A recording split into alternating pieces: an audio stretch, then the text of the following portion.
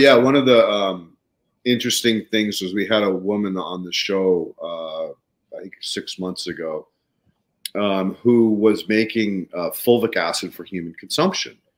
And, I've been swearing to people for years, like, I'll make a compost tea and drink it.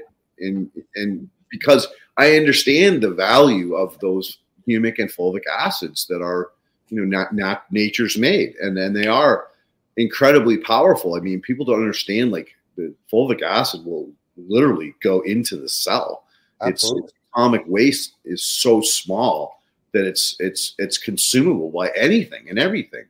And what she brought on to our attention was just that, was that when added to feed for animals, the health of the animal increased exponentially.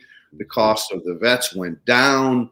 The animal increased its weight yields, so you had a better meat production, and overall the animal was more healthy and happy in its environment. So there's a big thing to that, and so I'm really impressed that guy, for whatever reason, realized that feeding your product to the pigs first is actually more beneficial than it would be to just use it straight on the soil. That's freaking fantastic. At BioAg, we actually have a human consumption line. And the human consumption version of Full Power is called Woojin Sun. And do not ask me to spell it because I do not know how.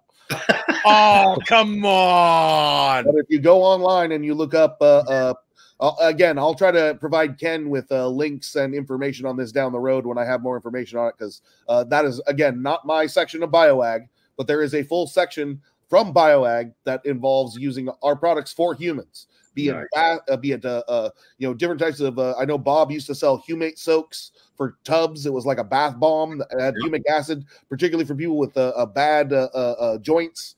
I know that we've sold quite a bit of Woojin Sun to several different health spas and places. Any place where they serve wheatgrass, they seem to serve a lot of some sort of a human consumption fulvic acid with it. Again, I'm assuming it's for the same reason we feed fulvic acid with seaweed and other benefits like alfalfa and other beneficial additives. But again, I am not a doctor, and I dare not pretend to be.